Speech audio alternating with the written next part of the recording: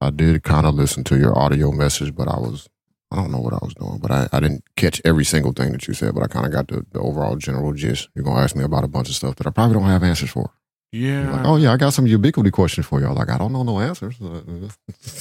We'll see how it goes. Do you have the video or the YouTube channel that Doug said to check out? Because if you don't, I will pull it out of the WhatsApp conversation him and I had, and I'm going to go watch that guy's stuff and put it in the show. I don't remember it off the top of my head, but if I go into YouTube, I can find it. Yeah. Because I've watched a couple of his videos, so they're going to show up as things I've viewed. Because yeah, he's pretty. He's the one who basically kind of convinced me until you threw that rabbit out there, that red herring I will call it, out there about that other company that I have forgotten about completely. Yeah. So my question for you is, and I may already have the answer. I think I need to get an adapter to make PPOE work with an AC outlet, because it looks like most of Ubiquity's add-on equipment is PPOE. Because I need to add another like transmitter, a mesh thing, and I think I'm going to go with the high range one. Just because, it'd be kind of cool for Andrew to use our internet at school instead of the school's internet. Yeah, man, it'd be cool.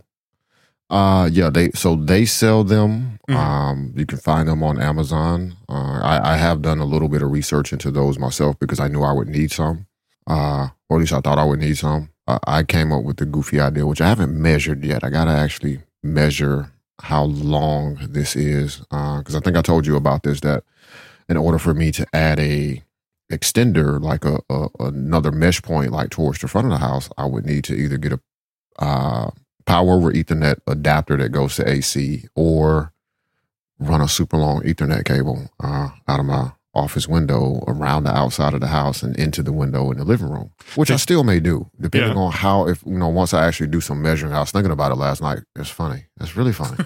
I literally was thinking about this last night, like, okay, hold on. I can't really get to this window from the ground outside, but what I can do is start below the window at a point and then start to measure around to where the living room is, which will give me a rough estimation. So let's say if I did that and it was 80 feet, I know I need a 100-foot cable. Right. But if it's 100 feet and it's like, oh, okay, I need something longer than that. And I got to do research on which Ethernet protocol, which Ethernet Cat 6, Cat 6A, Cat 7, whatever. All those things that blur together to me until I actually need to know about them. Which one actually will do, 10 gigabits a second over a, distance of 200 feet or whatever, because there are differences. You can't just go buy a random cable, a random Ethernet cable, and expect to get your speeds, because it degrades over that distance if you don't have the right sort of cable. And I also want the cable to be flat because, it just looks better, and I can actually probably tuck it up under some of the little siding right there, just, so it's not actually just sticking out. It's all that consideration. But yeah, they do have adapters that go from the AC outlet to power over Ethernet to provide power for those. That is a thing I've definitely looked up, because that may be a easier solution than what I'm thinking about. So if this makes an influence, because I have never looked into PPOE, like I've heard it, I know what it is, and I can generally explain it to Mallory when she asks me what it is. But I told her, I said it gives the power to the device over Ethernet, so you don't have to plug in another cable. And often that's how like desk phones are ran, is they get their power from the Ethernet. Mm-hmm. Well, she asked me, well, where does the Ethernet get its power from?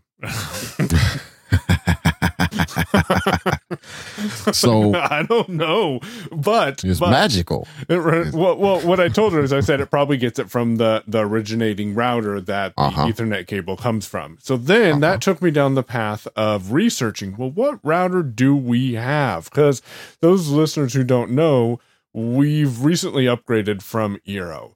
Mainly because we had some issues with our Eero equipment, and it wasn't a Eero issue. It was a Michael put it down so the dogs can get to it, and maybe he should have paid a little more attention to it, and things got chewed up. So just throwing that out there. Nothing wrong with Eero. Let me also interject here too that a part of the issues you were looking at with Eero 2 were the fact that you were on Eero 5s, I think.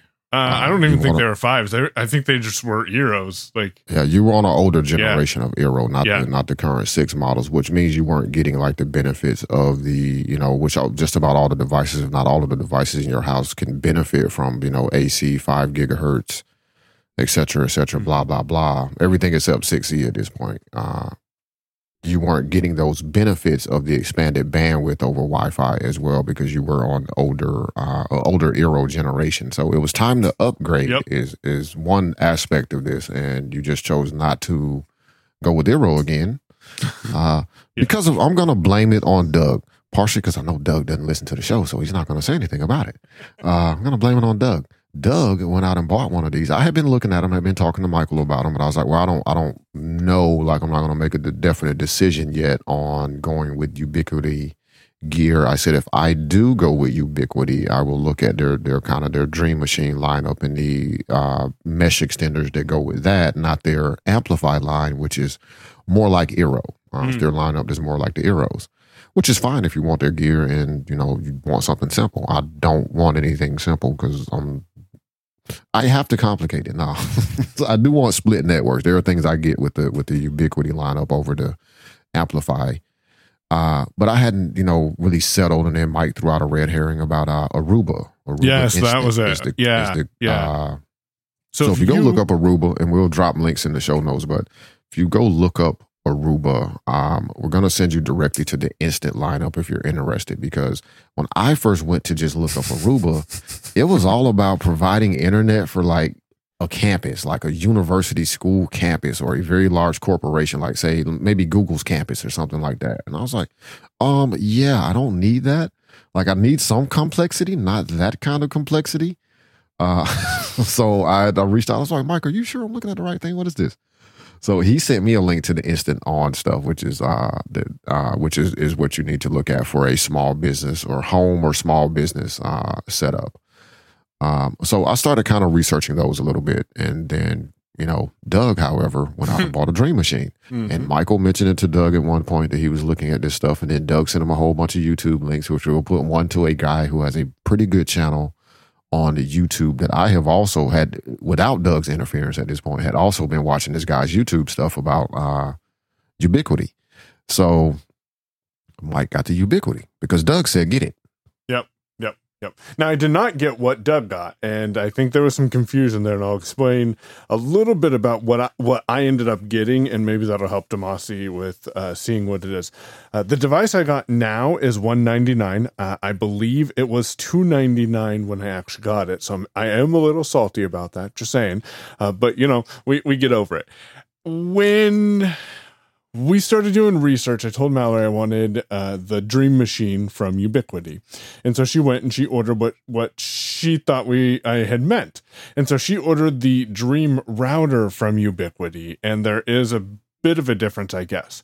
So the Dream Router is it's kind of a, how do I explain this? It's a round device. It stands probably about 6 inches tall. It's fairly big. If I put both of my hands together, and I know that really doesn't help because people have different size hands, but it gives you a general idea. And my thumb and middle finger as wide apart as I can. That's probably about how wide around it is. So it's not a small, tiny device, but it's also not giant either. On the back of it, there are 5 Ethernet ports and apparently, and I just learned this yesterday, a micro SD card slot. I was unaware of that.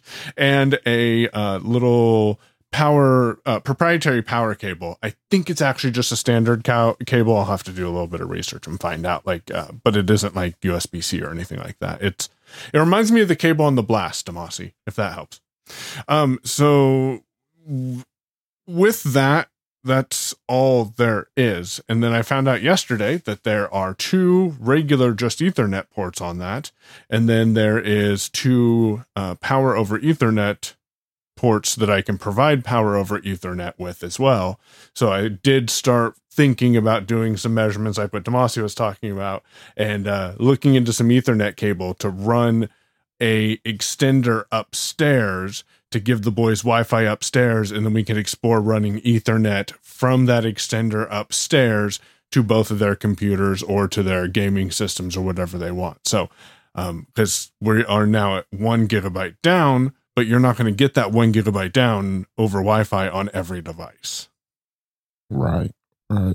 And one thing I would also throw in here too while you're looking around is flat Ethernet cables are amazing. Yes. Doug also introduced me to those, and flat coax cables. If you didn't know, they made those too. Yep. Flat cables in general are amazing, especially when you have to run something for at a distance, in or outside of a house, especially inside. I haven't really done a lot of research to see if they're flat outdoor rated cables, because I also don't want the weather to be an issue there. But yeah, flat cables are the best because you can run them under things, around things, and they make a neater way to kind of tuck the cable out of the way once you got it ran where you needed to get it. And, depending on your ceiling, / floor of your second floor or what your ceiling is like, though, staple gun and a flat cable, man, and you got something set up. People don't normally look up anyway, so they won't see it. Just run it up the wall behind the TV and then go along that little ridge between the ceiling and the wall. I think there's even a board that I could I'll have to look, because so that's what we're going to explore. I don't know what we're going to put upstairs yet. That's the thing about Ubiquiti, is it's like, I call it networking Legos. You can just build on it with whatever you want, and there's a lot of different hold on one sec. Is my audio fine to you? Because I just realized I didn't know where my microphone was for a while. Yeah, you were fine. Okay. Because you can go ahead and just build on it with different things. And we're kind of looking at possibly changing up our outdoor camera setup and lock system. So I really want to explore some of the more advanced features of Ubiquiti and separating some of that. Mallory asked me today if we could just destroy the home. And that just sounds so gratifying. And have her rebuild a Apple Home so we can just go all in with Apple HomeKit. We're going to start buying some of these smart plugs Demasi's been recommending for some of the things that we have. We're going to look into some of these power strips, put the Apple TVs in there and everything, and just rebuild everything. And connect it all, if I have to, with Homebridge, but try to get all HomeKit compatible stuff. And we'll definitely share that journey as well. Yeah, and Matter should help as that continues to build out. No, I told her Matter. Yeah, I told her look for Matter. Yeah, if stuff is Matter, now there's a lot of, people have been rolling back or delaying their push out, so apparently there's some issues with the implementation of the spec, which I'm not really surprised by. I'm disappointed, admittedly, but I'm also not surprised by it simply because you are trying to use a protocol that nobody built for in the beginning. And it's basically just IP, like it's, talking to stuff over IP. Just nobody built that in or even considered that when they were designing any of this smart home stuff or any of their software for smart home connectivity, because they were all writing to specific specs, whether that be HomeKit, Alexa, Google, or what's the one Samsung was doing? WeThings? Yeah, with WeThings. Yeah. Smart home. Well, there's different, Zigbee is a protocol that a lot of people wrote to, and, going to IP, like for everything, like to make it work with everybody's stuff. I can see there being more complexity there than initially expected. Apple has released HomeKit, the update for Matter infrastructure in the home app, again in 16.4. I think it originally dropped in 16.2 and they rolled it back. But yeah, HomeKit for me has been it's been a pretty good situation. I haven't faced a lot of the problems I've heard other people have, but as I pointed out to a couple of people that I've been talking to about HomeKit stuff too, like I didn't jump in the beginning. Mm-hmm. So things that I'm picking up now have had an opportunity to mature in Apple's home ecosystem. And Apple has also not necessarily loosened up the restrictions about security and things. It's more or less when they initially launched HomeKit, it had to be in hardware. So if your device didn't support specific encryption protocols, in its hardware, you know, you weren't going to get HomeKit. You don't want to get a little HomeKit sticker or compliance or whatever. Right. You want to get that certification. So that means your stuff wouldn't be in HomeKit, right? Yeah. Where they loosened those up some years ago, not really loosen them up, but switched that over to allowing it to be done in software, which one made it easier for people to update existing devices because now it's just a firmware update versus we don't have that chip in our thing. And those chips are also very expensive. So, and this is before 2020. This was before the chip shortage. Right. It was before the great chip shortage of the 2020s because we're still there. Yes. But there's also, you know, the fact that as people are writing again, these lower cost devices, like a lot of what I have been buying, and I look at first, honestly, when I'm looking for a HomeKit type of device, I will go look at Meris first, simply because their prices are reasonable. Now they don't have everything that I want, so I will have to go outside of their that manufacturer because, for example, I've been having the hardest time finding lights that are 75 watt to 100 watt equivalent bulbs that are not those little bell-shaped lights. I'm just looking for a regular light bulb. Like you used to go in the store and you would buy a 100 watt light bulb because you really wanted it to be bright in the kitchen. Having a hard time finding smart bulbs that have that equalness. And I think I mentioned this to you, Mike, like in my research of looking for these bulbs, a lot of times now you will see people say like this is a 60 watt equivalent or whatever bulb when you're looking at smart bulbs. Sometimes you don't see that. Sometimes what you have to look at is the lumens, and 800 to 8 confusing me because none of these mean anything to me. So to back it up a little bit, so I don't lose anybody, because I know I've talked to you about some of this, but so we don't lose any of the listeners, and so it makes sense. Typically, before LED bulbs, before smart bulbs, before all of this, by incandescent bulbs, I think is what they were called. But anyway, you would have like, a 40 watt bulb, which wasn't super bright. You have a 60 watt bulb and 75, or different wattages of bulbs. And back then that really talked to the wattage that was being used to power that bulb and how much light it will put out. So a 100 watt bulb is really bright. That is, operating room, hospital bright in a sense, right? Really, really bright. So, those bulbs, they will pull more energy when you're using those, but, they were also super bright. And that's what Tia would like in the kitchen is, like 100 watt bulb equivalents. Well, with the advent, one of LED bulbs, even before we get to the smart, because the smart bulbs are just LED bulbs that just have, Wi-Fi or something built into them, depending on the bulbs for connecting to a smart home situation. So when LED bulbs came in, what people had to start doing, what the manufacturers started doing, which made it easier for the consumers, was they would say this bulb is a 60 watt equivalent, right? So the brightness that is going to put out is equivalent to a traditional 60 watt light bulb. Or this is a 100 watt equivalent. So the output of the light, the brightness of the light is, equivalent to buying a old 100 watt light bulb. I'm going to stop right for a quick second and just say, hey, if you're listening to this and I'm getting any of this horribly wrong, you can reach out to us. We'll have that contact info at the end. So let us know. We need to talk about that, Demasi. Oh, no. Something's broken.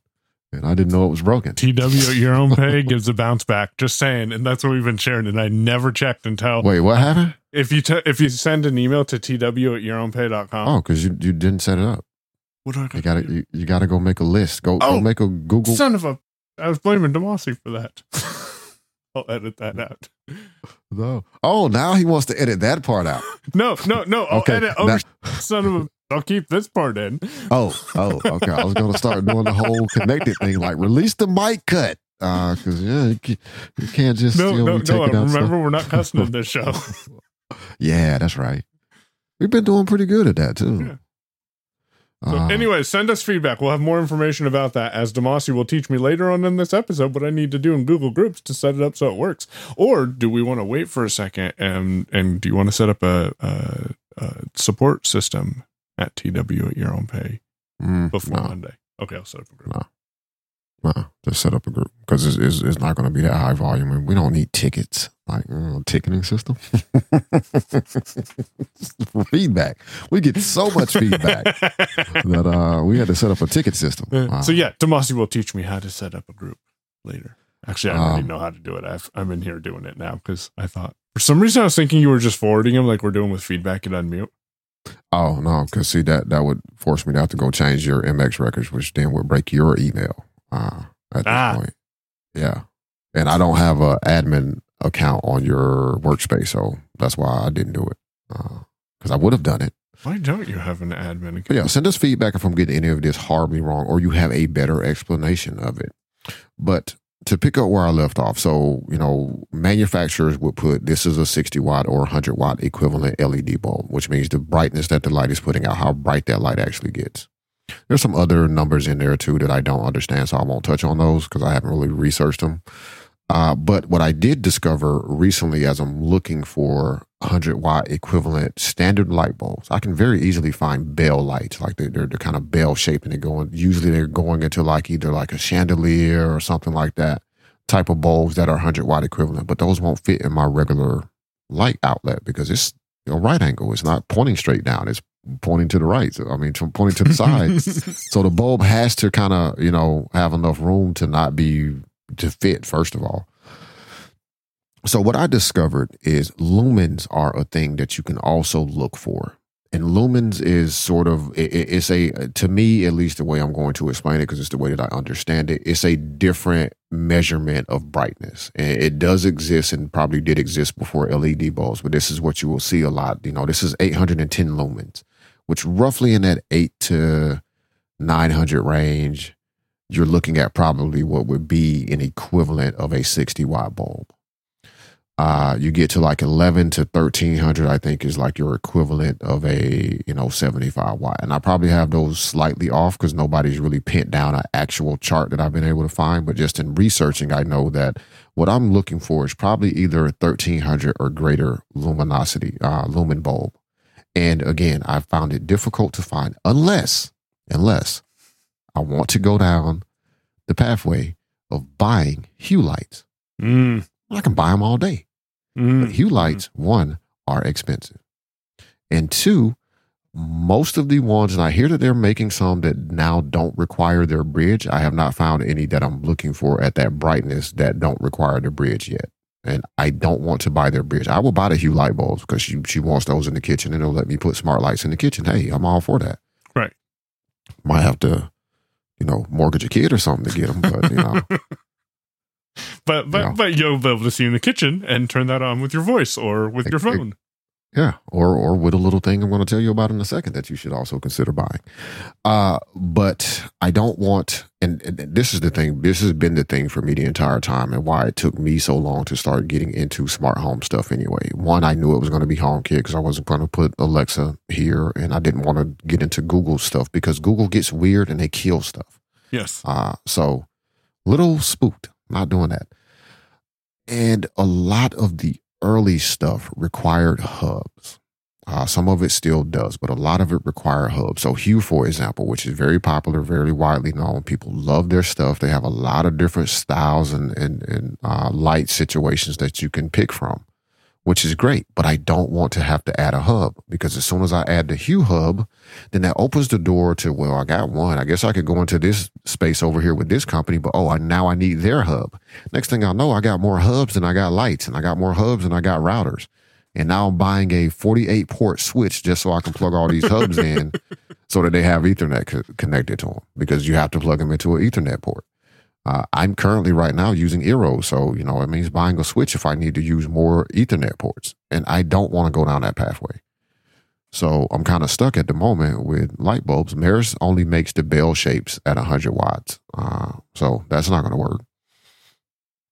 But that is a thing to be aware of. Where I was going with that is to kind of be aware of when you're looking at lights, a lot of manufacturers are putting the wattage equivalent there. So this is equivalent to 60 watts, 75, 100, whatever. But if you're looking for something and you're not seeing that additional kind of equivalency number being shown, look at the lumens. Again, around 8 to 810 is what I see a lot, but I'm going to say like 8 to 900 is going to be like your 60 watt equivalent. And for most people, that may not, because if you're like me, it's like, I don't know if that light's brighter or not. Like, I have no idea.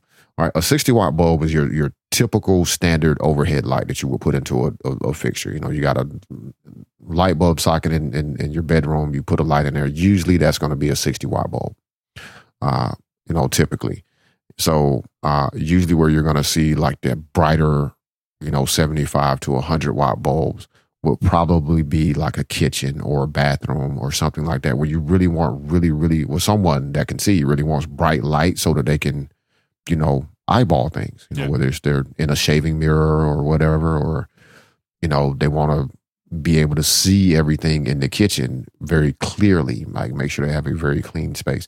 There's a, area with lights that you get into about the warmth, the temperature of the lights, whether it's warm or cold. I don't know. I do know Tia prefers the warm lights over the cool temperature lights, but that's about my extent of knowledge there. So if you reach out with feedback, don't ask me about that because I don't know. Can't help you. We will find a lighting expert at some point and I'll have them on the show and they can tell us all about it. But HomeKit is definitely the way that I have went.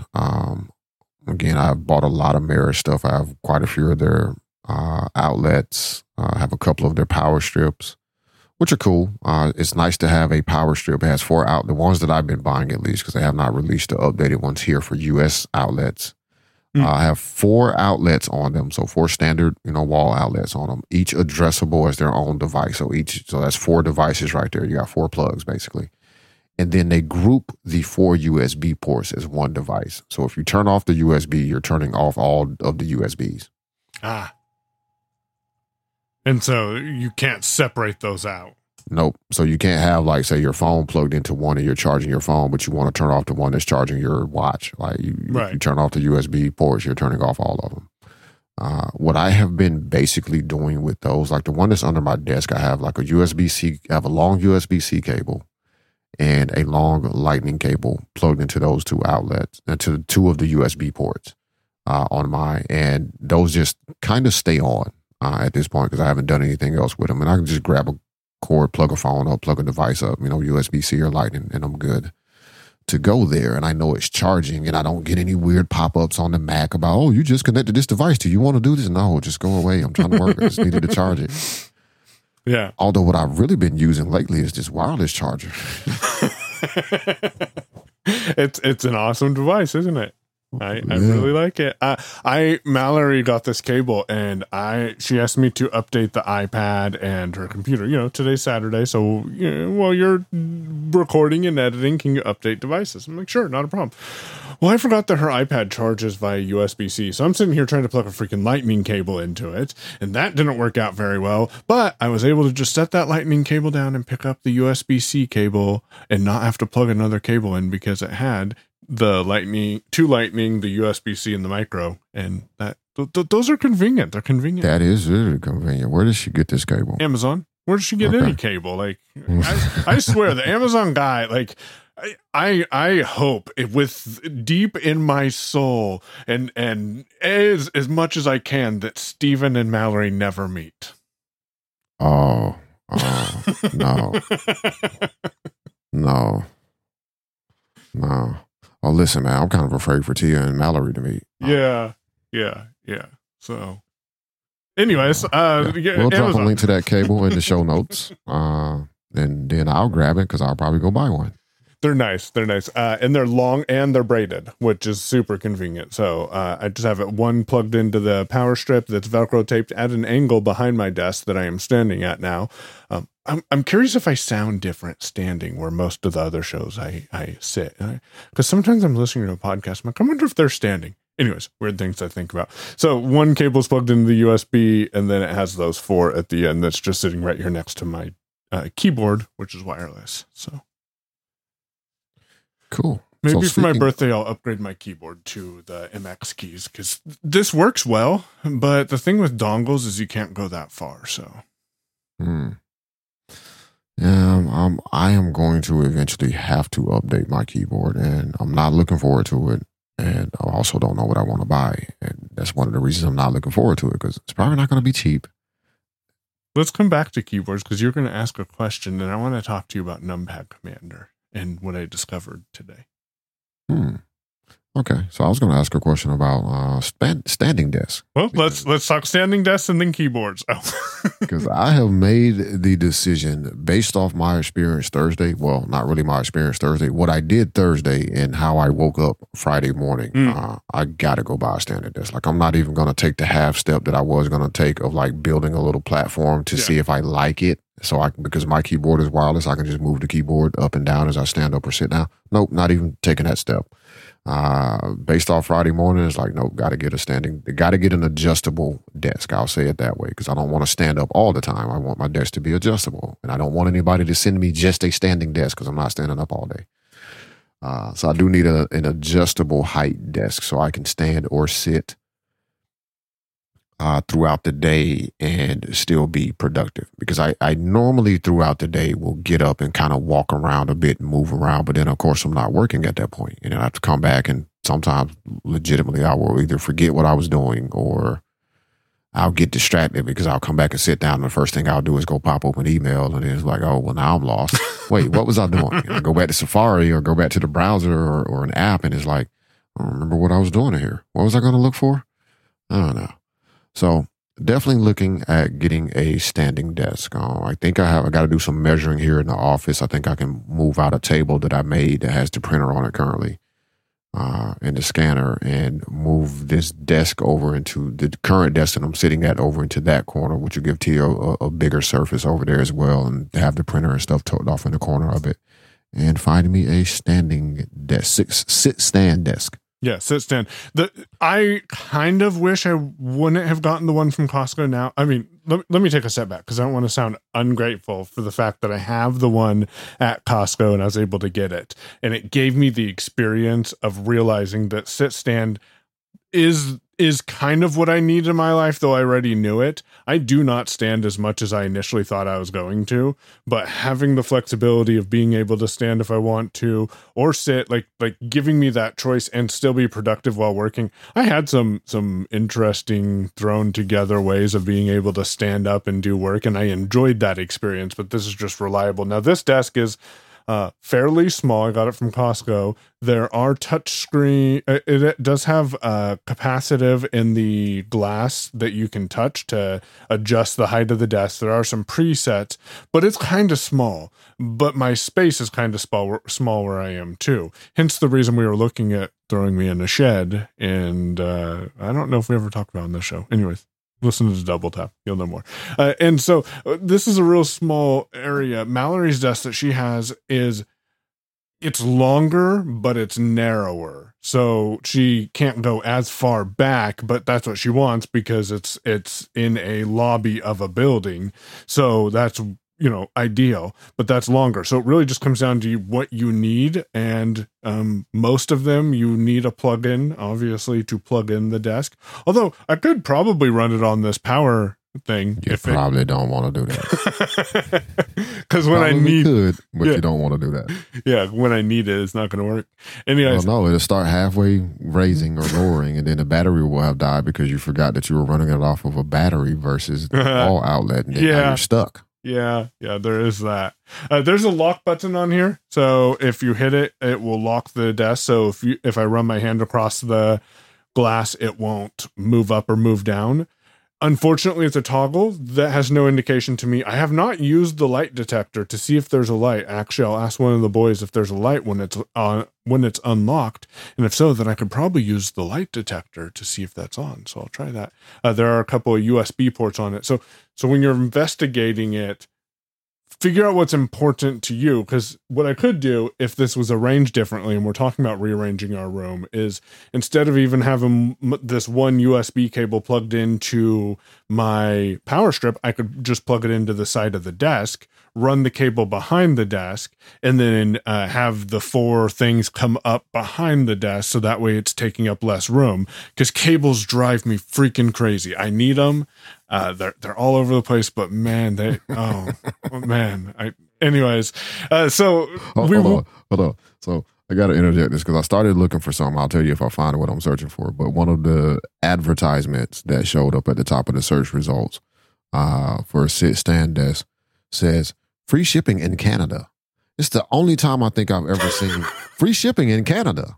only. Like it didn't, no US, no free shipping in Canada. Hey, Canada, look, you got some. Yeah.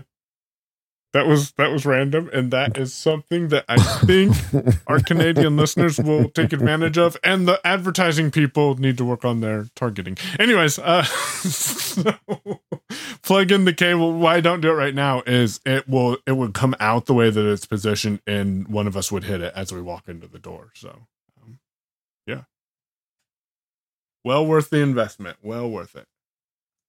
Yeah, I kind of know what I'm looking for generally. I'm going to have to do some, again, at least I did buy this tactile tape measure. So, I could do some measuring of my desk. I know I'm not going to find one as wide. Like, wait, is that wide or long? That always confuses me with desks and for tables. Me, when I call it long, it's if I'm standing by it and I can hold my arm straight out, that's the length. The width is how far in front of me is it. Yeah, that's how I tend to think of it too. So I'm sitting at the desk right now, but the length to me is left to right space for me, and then the width is the front to back. Yep. But then you got to throw in depth in there too, because I see that measurement sometimes too. So I think the depth may be the front to back surface. Right. No? Right. Maybe. I don't know. Yeah, that's just how I envision it though. Length. That's how I think about it, but I don't know if the industry thinks about it that way though. Yeah. I got to figure that part out.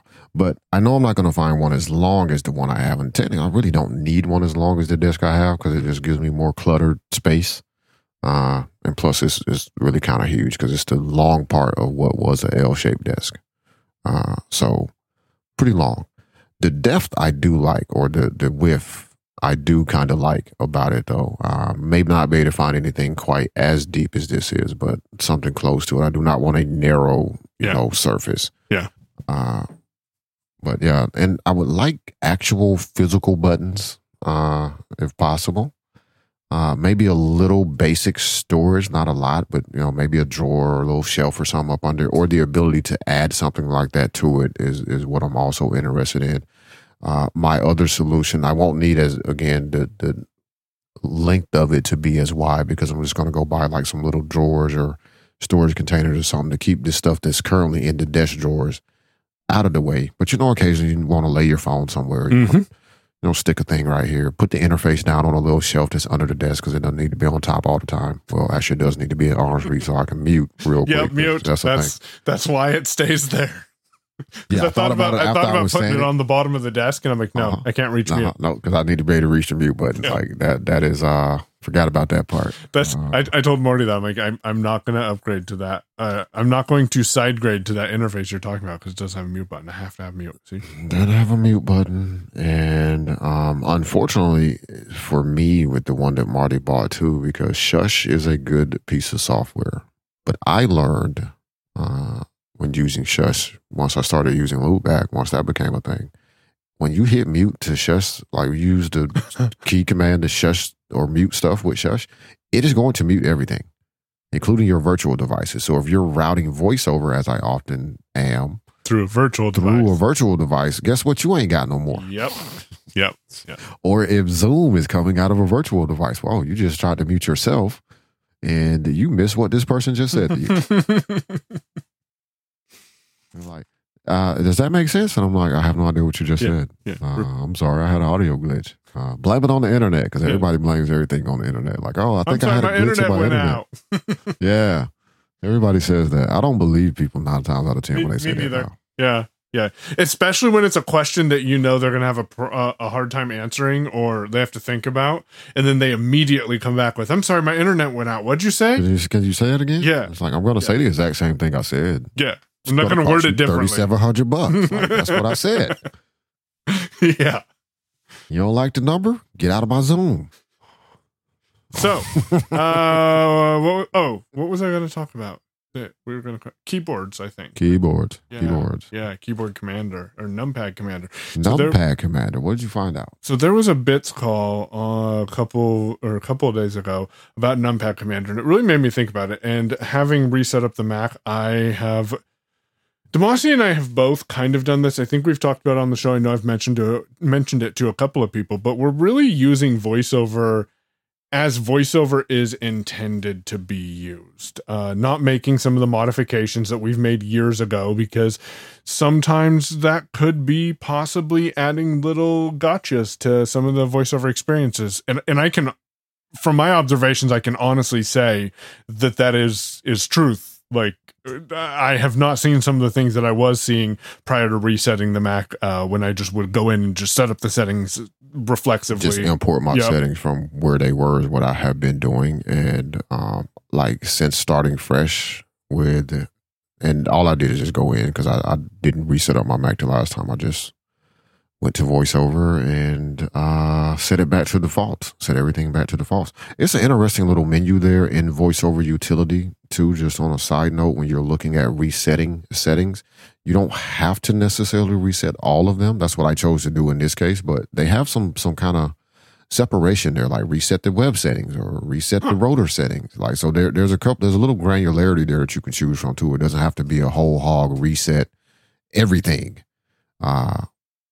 As I did, but how do you do that? You should go to VO Utility. Mm-hmm. So that's VOF8 for people listening, and then go to the menu bar, and it is under.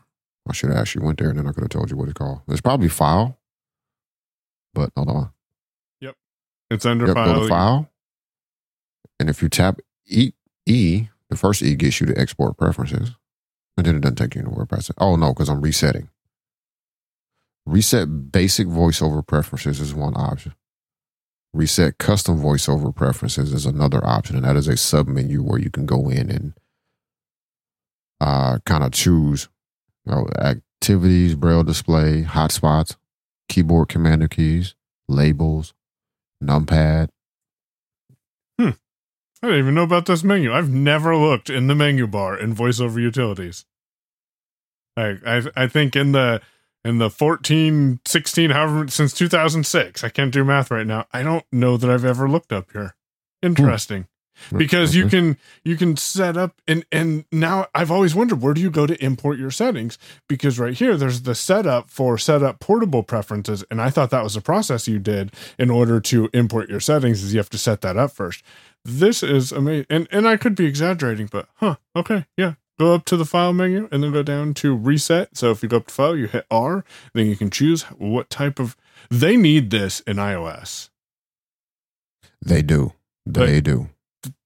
If I want to reset my VoiceOver settings, and there is occasion to do that, that I have found, I have to reset all settings on the phone. Yep. I have somebody right now that I think actually being able to do this on iOS would resolve the issue that she's running into, which is like, it's doing that weird refresh thing every time. Like, so you're trying to flick through an app and it just randomly throws your focus back to the top of the app, which I haven't seen in a little while now. It was really horrible in 13. It was terrible. But I haven't seen that behavior in a while. She is on the latest. Well, she's probably not on the latest right now because 16.4 is out. But being able to reset VoiceOver settings, I think, would resolve that issue for her. But the only way to do it is to reset all settings. And that's going to wipe out your network connections and all of that stuff. And I was like, well, let's not do that right now with you about to travel, because I don't know what negative effects this is going to have on you and what frustrations is going to cause for you, or what things are not going to perform in the way you expect them to, because you don't remember what you've customized. Nobody remembers what they've customized on their phone. Yeah, on anywhere. Because as I was mentioning, did you know, and you probably did, that you have numpad commanders, which is great. And I at first thought that was, you can command VoiceOver with your numpad and move up and down and stop interacting and choose item chooser. That's magic, and that it works great. But you can also do numpad commander with Control, Option, Command, and Shift and 0. I thought that was just one of those. You know, like the VoiceOver picker where you pick your VoiceOver keys. I explained that well enough to you when I was telling you about that. No, so all of those are individual layered setting groups. So yeah, and what Michael is saying with the default numpad commander, just using it without any modifiers whatsoever, you can set up what all the keys on your numpad allow you to do, customize that. But then you can go another layer and say, hold down the numpad 0, because that's not a key you can use because it's a modifier in this case. And then you got a whole nother set of commands that you can set up for each key on your numpad. The control key is another modifier that gives you a whole nother set of commands: Option, Command, and Shift. So there's a...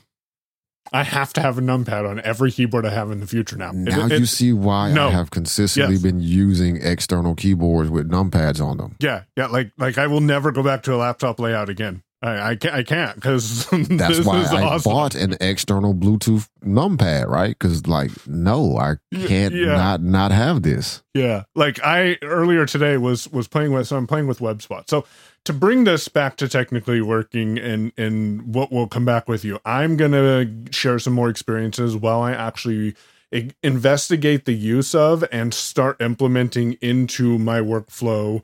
Hotspots, web spots, and sweet spots, and the more advanced voiceover navigation that's available. I'm going to start using those. And now that I found these with the with the numpad commander, I realize now that there's a lot more available. So, for example, if I hit if I hold the 0 key and I press the period, by default, that's the same thing as doing VOU. That's just so much easier to just be sitting right here and just go 0 period. And now I'm in the Windows spots, which I don't know what Windows spots are. So that's something I need to learn about. But man, that was awesome when I discovered that today. And I accidentally discovered it because I'm like, what happens if I hold command down and I press 5 when I have VOK enabled? And it says read next line. I'm like, what the heck are you talking about? Let's try option. And that didn't do anything. So I'm like, oh, okay, maybe that was just a fluke. But then when I did when I did control +5, it says click mouse. I'm like, whoa, wait a minute. There's something here. So I had to go in and look and see what was available.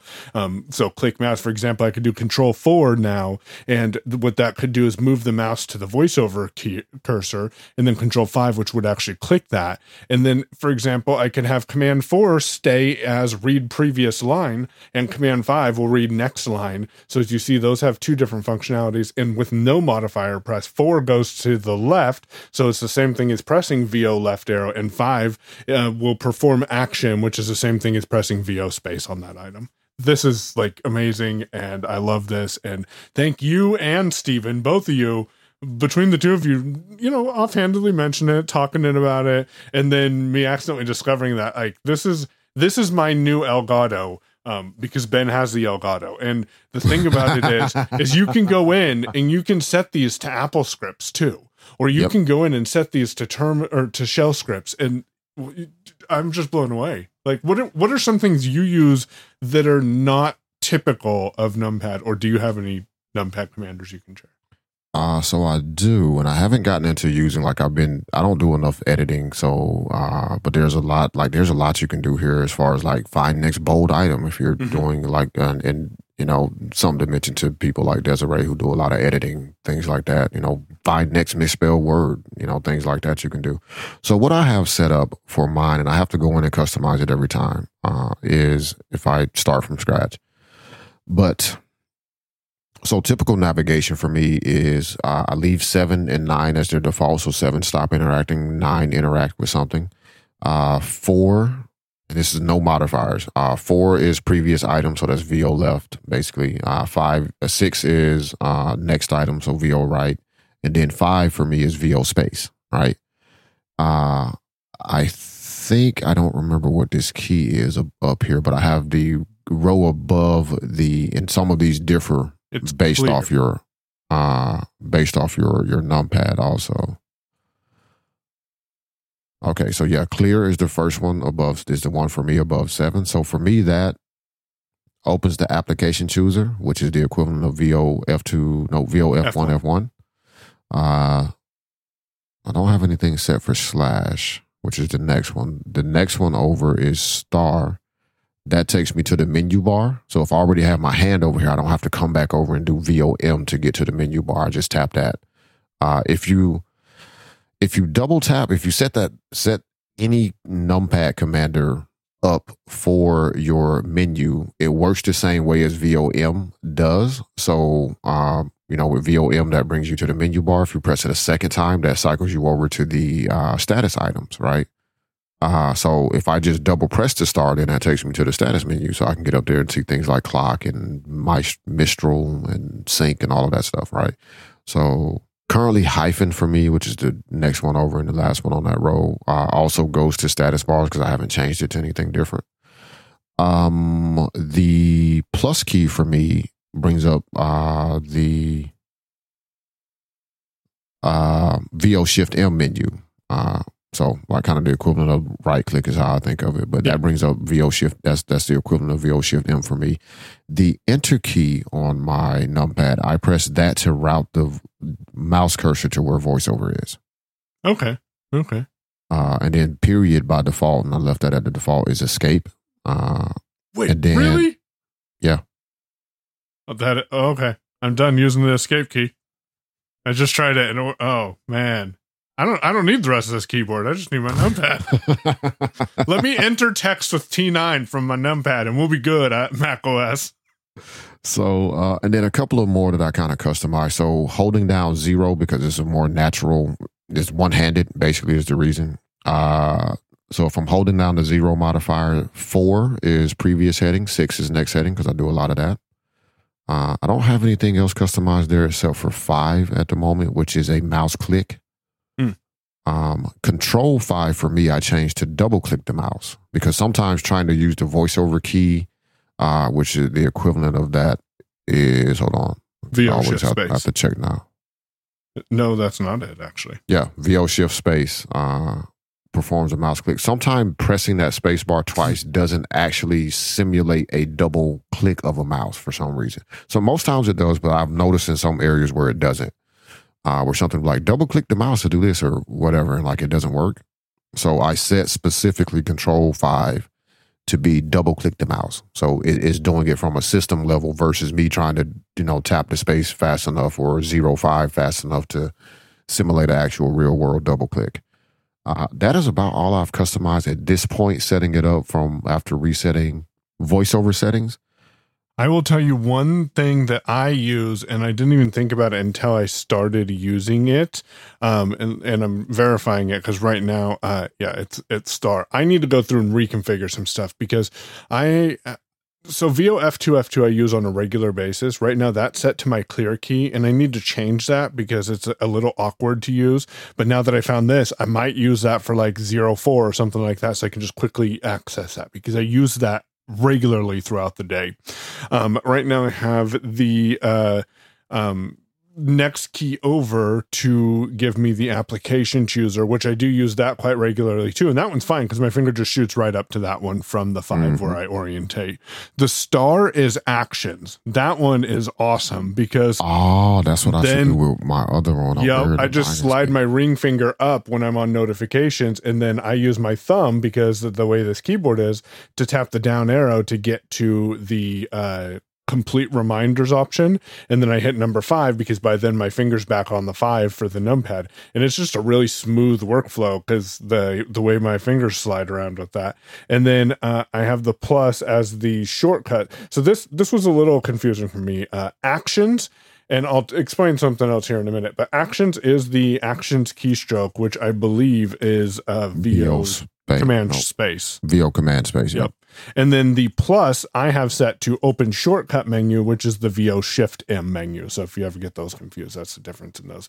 So I'm going to go through and configure this, and we will definitely follow up on Numpad Commander. I'm also setting up and it's not a brand new iPhone. It's an iPhone 12. I'm in the process of setting up dual SIM with Visible and AT&T because that was a very pleasant experience. And I want to reset the phone. And honestly, our unlocked iPhone is 128 gigs. So I'm going to make that my primary driver, and the 64 gig be the camera. Because why, Michael? Why waste the storage? Yeah. So, and the larger unlocked one is, anyways. It's unlocked. So you could, so in theory, what you could also do, you're not going to be able to do dual eSIM on that. Oh, I can't? Nope, you're going to have one eSIM, one physical SIM. That is one limitation of the 12s. You don't get to be able to do dual eSIM running at the same time until you get to the 13. Okay, well, you just dashed my hopes, but that's okay. I'll get a physical SIM card from Visible. Actually, I'll probably get one from AT&T. Nope. I'm going to get one from Visible. Get one from and then I'm Visible. going to switch the to eSIM. Switch to eSIM on AT&T because that's always going to be your line, right? Yeah. Yep. So do that, and then because you may or may not keep the visible service, but what you could also do at some point, well, actually, everybody, I don't know. Do you already have a physical SIM for AT&T? No, because remember, and this is something, if you're listening and you're an AT&T customer, which is a very small subset of our listeners, I imagine, but if you have an eSIM in your phone or if you have a physical SIM in your phone and you switch to eSIM, your physical SIM becomes disabled on the AT&T network. Okay. So I have a SIM in my phone, but I can't activate it. But it doesn't, you can't reactivate it again? No, you cannot. They just kill it. That's ridiculous. Here's what I would actually suggest you do. And I'm saying this from a little bit of a perspective of ignorance, but I'm trying to hopefully keep you from getting jammed up. Mm-hmm. Try putting the visible eSIM on the 12 first. It's unlocked. It's if you didn't already do. Oh, it's already there. Okay. Ask AT&T to send you another physical SIM to go into that phone.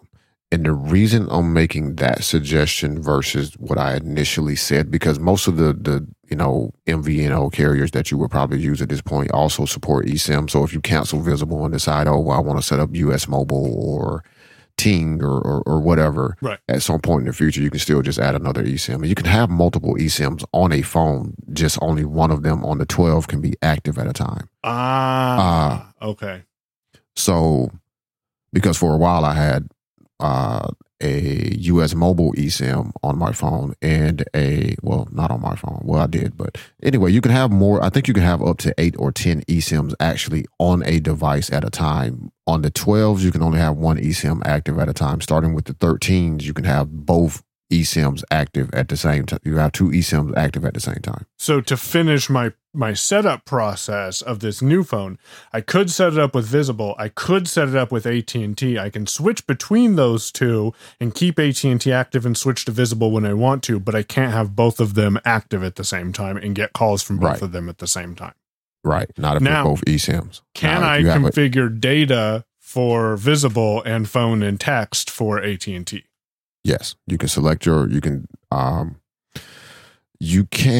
with two SIM, with dual SIM on an iPhone, you can select which line is going to be your default data line. You can even set up what they call data failover. So like if for some reason you can't connect to the Visible network, it would switch over, it will fall back to AT&T for data.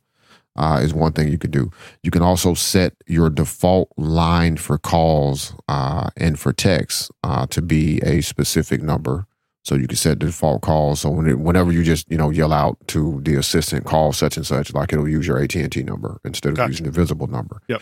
But also on the fly, you can switch which number you're calling somebody from. It's a little involved if you're going into a contact. And you can also set specific contacts to always call them using a specific. So let's say, to make this a little bit more concrete. So you set AT&T as your default call number. Yep, that's what I would do, because everyone has that number. Right. But then say you have a business contact that you always want to call from the Visible number because that's the business number you're using, right? Yep. Well, you could go into that person's contact and edit and say always use for calls and always use for messages the business number. So even if you were to yell out in the air to the assistant, Paul Marty, it would always use the Visible number. Yep. Gotcha. Okay. So there's some flexibility. That's what I'll do. And actually what I'm going to do is I'm going to order a SIM card from both of them, because why not? Then I have a SIM card from Visible and I have a SIM card from AT&T, and I can throw my Visible SIM card in the blind shell and play with that. And I can throw the AT&T SIM card in the iPhone or throw both of them in the blind shell. Now, I want to go back to the reason I was saying I would, and I could be wrong. So if anybody has any experience with this, please reach out to me or reach out to Michael, either one or both of us. So when eSIM originally became a thing, and this has been several years ago, it was before, pre-pandemic, prior to 2020, before it was a thing, AT&T, and I don't know if they got their wrist slapped and this has been resolved or not, but because I don't know if it changed, AT&T, and they were the only carrier that did this, by the way, out of all of the, major carriers, T-Mobile, Verizon, AT&T is the only one that did this. Someone went and bought an unlocked iPhone. So they went and bought it from the Apple store. New iPhone came out. I don't remember which version it was. Let's say it was the 11, maybe. All right. They went out, bought an iPhone 11. And, of course, when you buy a phone from Apple, it is unlocked. Well, they added eSIM from AT&T to their phone. Well, AT&T, being the jerks that they are, they locked dude's eSIM, or that person's, because it may not have been a dude, but they locked said person's eSIM to AT&T where they could never use their eSIM again on any other carrier but AT&T. Wow.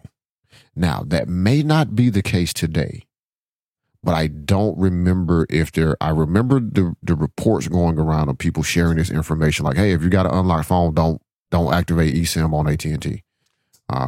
So I will tell you, because I can answer that question. They do not do that as of now, because remember when I thought that I broke my iPhone 12 and I'm like, oh, but I got this unlocked iPhone 12 back in January, and I just switched over to that using eSIM, and then I realized that it was the cable that was not working because I put it on this amazing wireless charger, and my iPhone all of a sudden started charging. Maybe that's why I like it so much.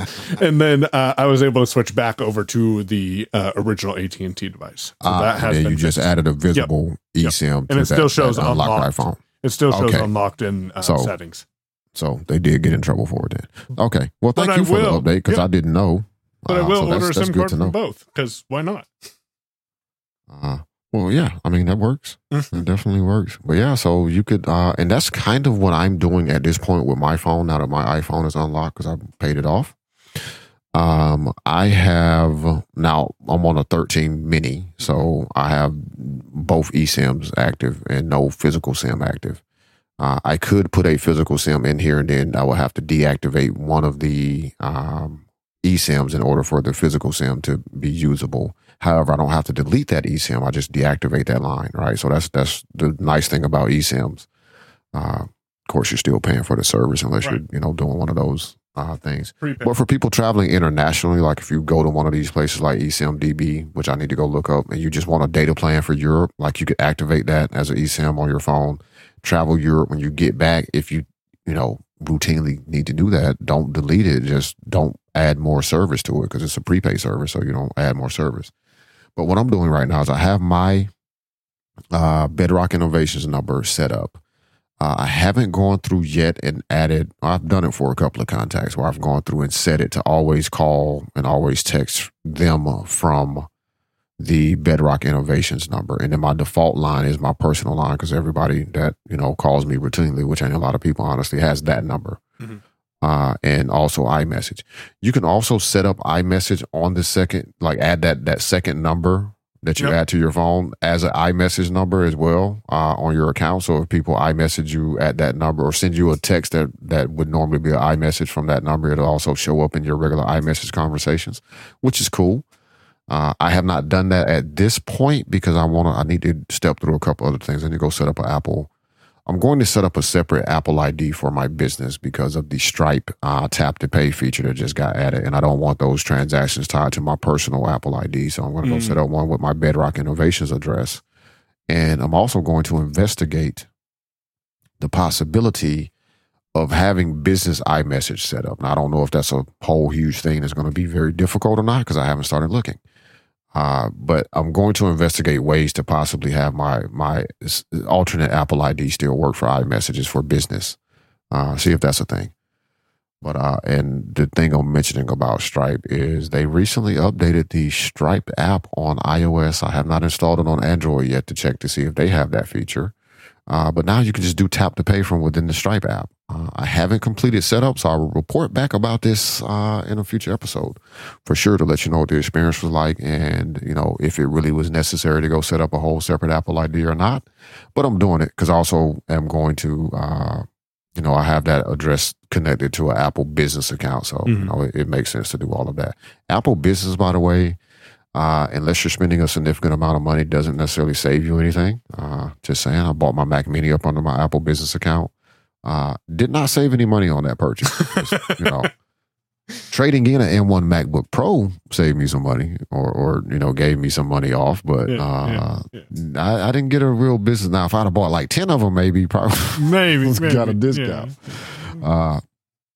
But yeah, the dual SIM features on the iPhone, and honestly, you're on the 12, so you got to do one physical, one eSIM. But from the 13 forward, if anybody's investigating doing this, and I think it's cool because you get to set up multiple lines of service. So, instead of people carrying two phones like they used to, you can now carry one phone with multiple SIMs. Android also has this capability.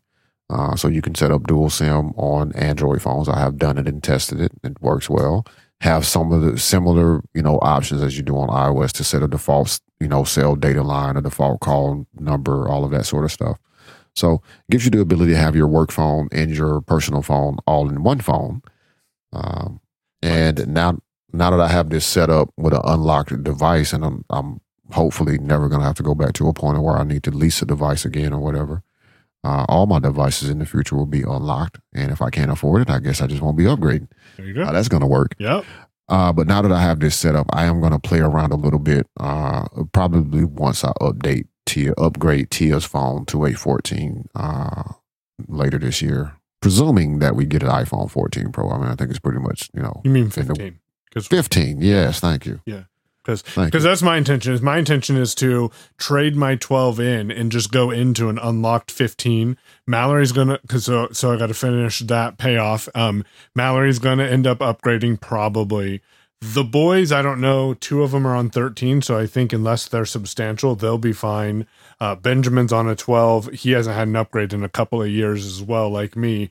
So it's pretty much our year this year, and I'm kind of excited. I want to do something similar and just trade in the device to Apple and just go directly through Apple instead of the carrier, because then that's less restrictive. And it gives us the flexibility of, if service becomes degraded for AT&T here, then we can switch to Verizon. Or if, Mr. F wants me to come up to Canada to meet him, then I can go to Canada and still have cell phone service and not have to worry about a locked phone. Uh-huh. Or if you're like Demasi and you're like, hey, I'm going to save me some money with this carrier. I'm going to go switch over to Visible because it's a lot cheaper. Visible, when I play with this, that may happen. I like those numbers. If you want to save $20 on Visible service, go to yourownpay.com/TW. Use Demasi's. Oh, well, you can go to yourownpay.com/visible, but there's going to be a link in the show notes at TW, and I was going to tell them to click the link. But either way, yourownpay.com/visible will also take you there, and it'll give Demasi $20, and you get to save $20 off your first bill. And I like how they do it. So you can use credit card or PayPal to check out. So I just did it on the business PayPal account. Oh, and Venmo. Huh? Yeah, I saw Venmo down there somewhere too. Yeah. But the $20 goes off. Like it's not $5 off this month and $5 off. It's your first month is either $5 or $10. First month, you're billed at the actual rate without the minus the $20.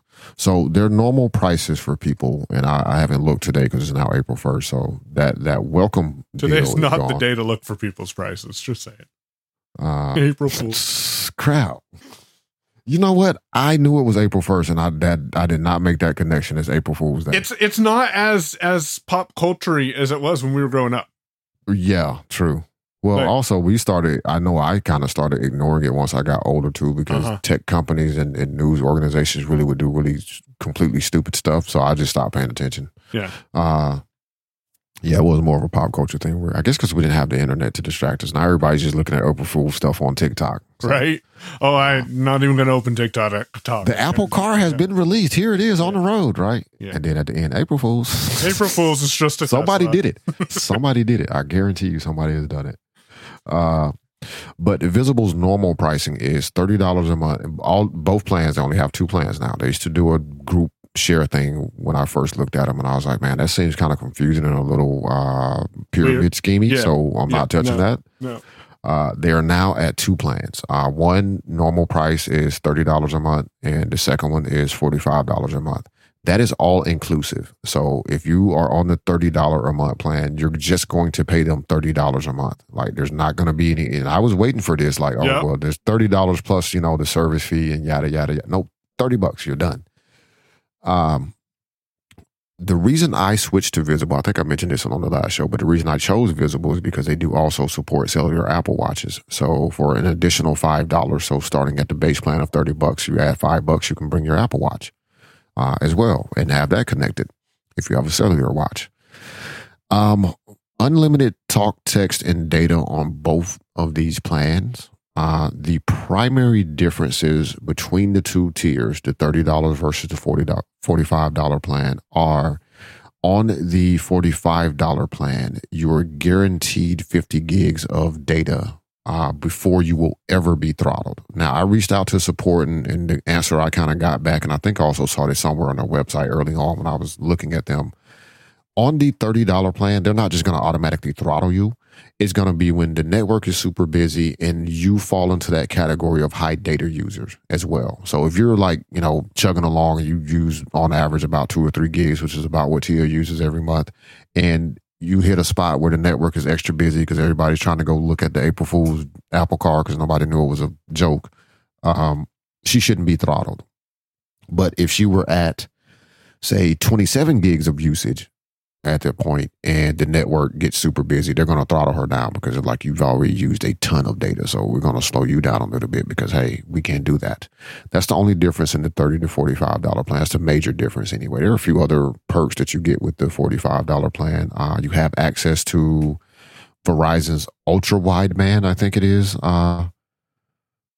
5G. But it doesn't matter if you don't have a phone that has that band in it, because not all phones, I don't think. Maybe the 14 started this, but I don't think all iPhones prior to that came with that. You had to buy the specific Verizon model, I think, in order to get that. That's that millimeter wave 5G thing, basically is what that is. Not everybody's phone is going to support that, and it's also not going to be available to you everywhere anyway. So, not a huge loss by not having that. You get few more countries that you can call and text for free on the $45 plan, but on the $30 plan, you can text Canada and I think even call to Canada for free. So, there's that. Yep. So basically, both of their plans save you money if you're a Verizon Internet customer. Yep. You save $5 if you're on the $30 plan and $10 off if you're on the $45 plan on Verizon Internet, if you have that in your area and you are a user. And again, the thing for me is that 1, it's on Verizon's network. 2, it supports the Apple Watch. 3, that price is all inclusive. There's no extra taxes, fees added on. So my bill for Tia every month is going to be $30. I'm going to pay them $30 every month for Tia service because we got in March when they were doing a welcome discount. So the $30, she got $5 off. So it's $25. And they were doing the same thing on the $45 plan. They would knock $10 off. So it was $35. And that stays in perpetuity as long as her service is active. Now, if she cancels service and then joins up again, like, nope, you don't get that discount anymore, but that discount will stay in effect. So $25 for her service, $5 for her watch, $30 out the door every month. I'm good. For me, $25 a month because I did not add my watch yet because I'm trying to see if I really need to or if I don't care about it. I kind of at this point don't think I care about it because I always have my phone. And so it'll just connect to the phone, which it does anyway if you have your phone with you. Tia oftentimes though is out, and because she uses her phone for a lot of different things, including a magnifier, sometimes her battery dies and then she doesn't have a way to call or text or get calls or text. So it makes her feel more comfortable to have that cellular data connected. And so I'm good. So I'm looking at $55 a month where I was paying $100 a month just for our 2 phones to have unlimited talk, text, and data on T-Mobile, and an additional $10 to $15 per watch every month. So I'm happy. The service seems good. Do some evaluation of your services and what you're paying because it's saving money. Now it's definitely. It's always been good to save money, but now I think it's definitely more is an optimal time. Like yes. I'm looking at some of the purchases that I would like to make right now, and like I'm really struggling not to make them because I don't want to really spend the money. I probably am going to buy this boom arm though, just because I need to know what it looks like. And Amazon has a decent return policy, so if I get it and I really hate it, I'm just going to send it back. So we're going to buy these 4 cameras probably from Costco or the August lock. I will tell you in a moment. Skip that August lock for now. Okay. Unless you absolutely need to get a new lock right this second. We do not. Skip it for a bit. Skip it for a bit. And the reason I say, and here's kind of my strategy. So going back to the home, security camera, door lock conversation, I haven't bought one yet. Arlo Pro 4. I hear those are actually pretty good. Yeah. It's a 4-pack from Costco for $200. So you get 4 cameras. What? Yep. and I will send you a link.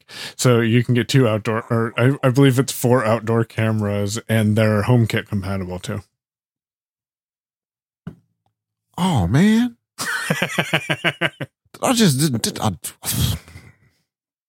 said I'm not spending my money.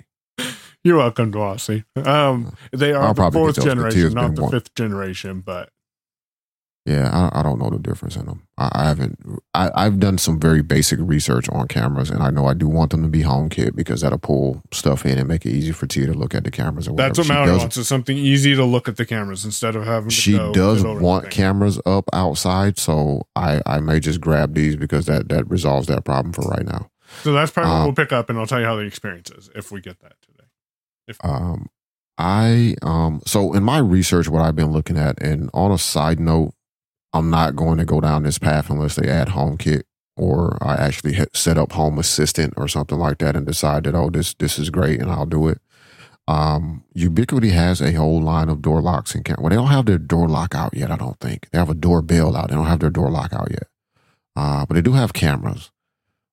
Also, they start from actually pretty reasonable, and then they can get up into the ridiculous. If you want 4K auto panning, blah blah blah, nighttime vision stuff, infrared, but they have cameras that will connect back to their stuff.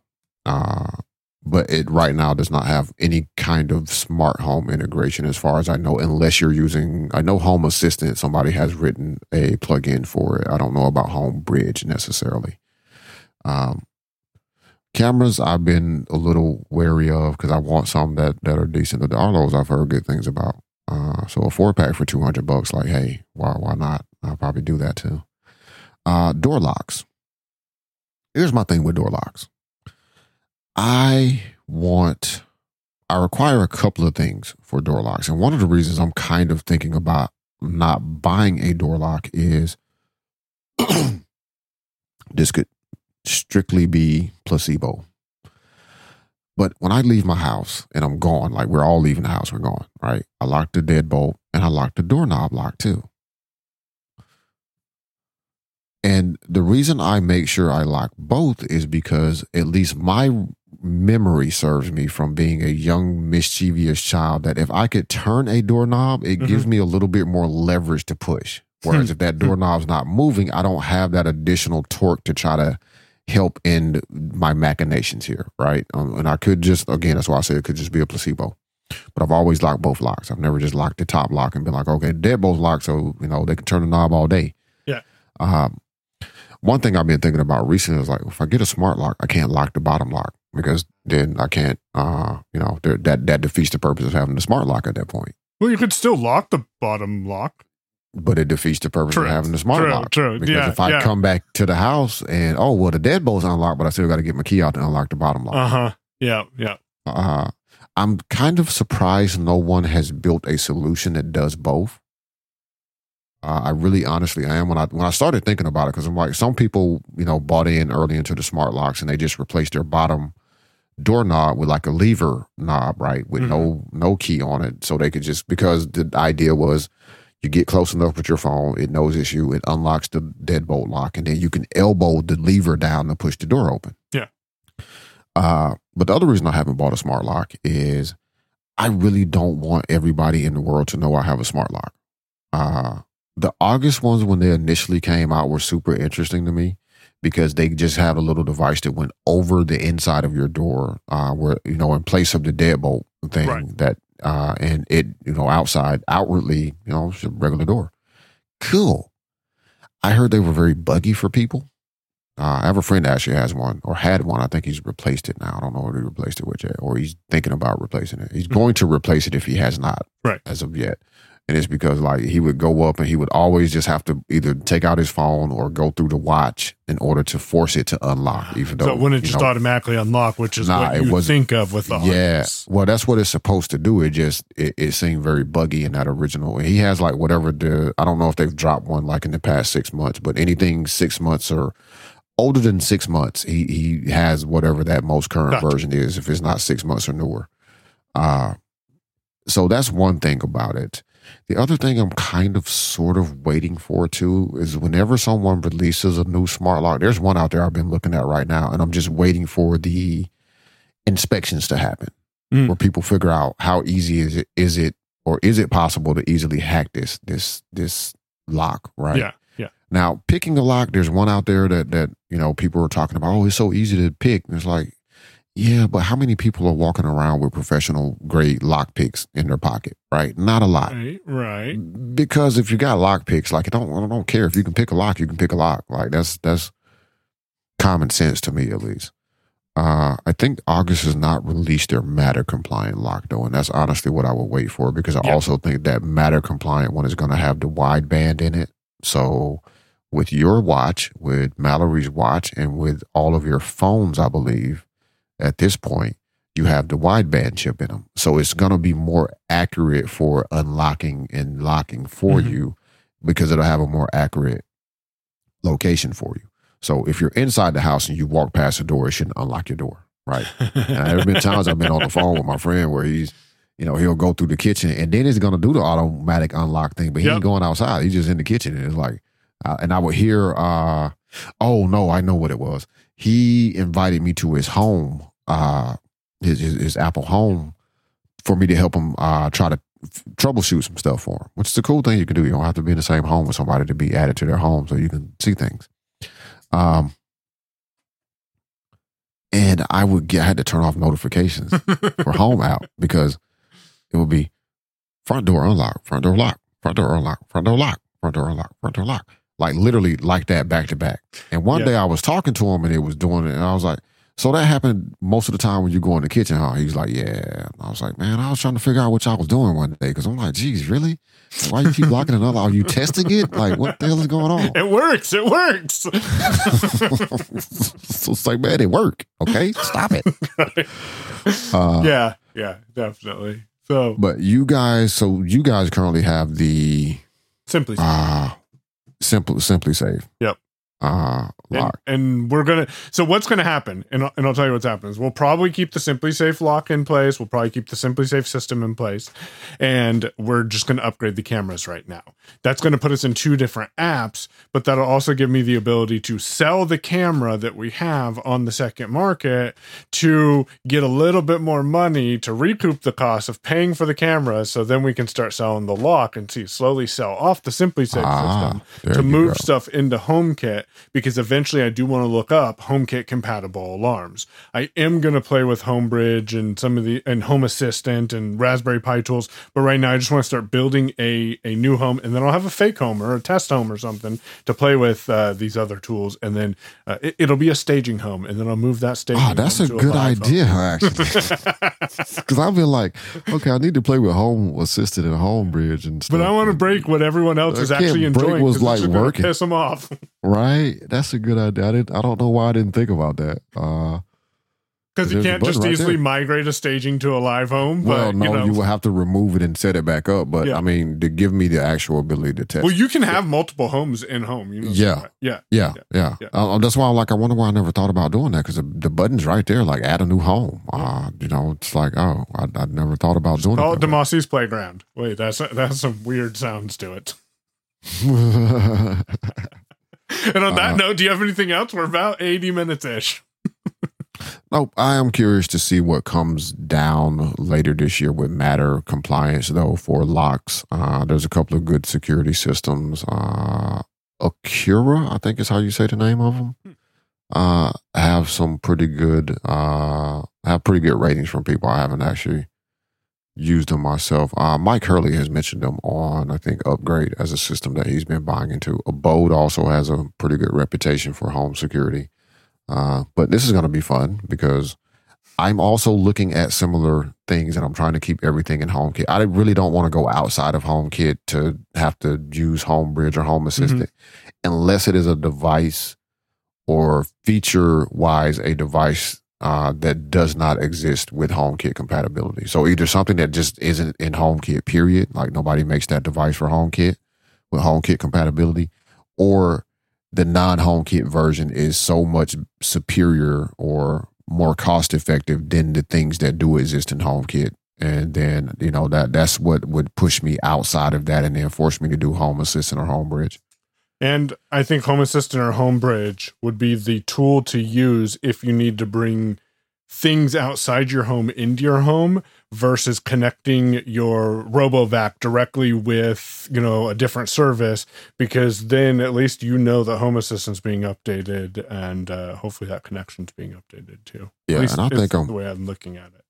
Yeah, and I think I'm leaning more towards Home Assistant at this point. To try it, just to even try out, and maybe that'll become a part of my home anyway, because they seem to have some quite deep integrations and automations available that are not just generally available in Apple Home. So, well, and it gives you that home dashboard if that's something you want too, that you can go in and you can have it be a home page or one of the windows that opens when you open Safari and go and get the temperature, see what lights are on, turn things off, see what music's playing, see who's watching what where, which is awesome. So, yeah.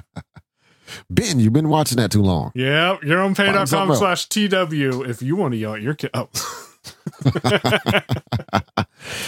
You can find us on Mastodon. The simplest way to get there is going to be to go to name.yourownpay.com. So damasi.yourownpay.com will take you to my Mastodon account. Michael.yourownpay.com will take you to Michael's Mastodon account. Or send an email, because Michael will have it fixed this time by the time the show publishes. tw@yourownpay.com if you have feedback for us. Always remember, we are in those places, but yourownpay.com/support if you just want to, donate a little money in here to help keep the show running, because, hey, we are buying stuff that we're going to be checking out and talking to you about. And we want to make sure we can financially do that. And if you're more comfortable with leaving tips with other podcasts in Pinecast, and you're like, I don't understand that, yourownpay.com support, but I supported this other podcast with Pinecast tips. Can't I just do that? Yep. Take a look at your show notes. It'll be available towards the bottom. If you're interested in starting your own podcast as well, definitely use the referral link or code so you can save 40% on your podcast for the first 4 months using Pinecast. There you go. Links to stuff we found or talked about will be at yourownpay.com/TW.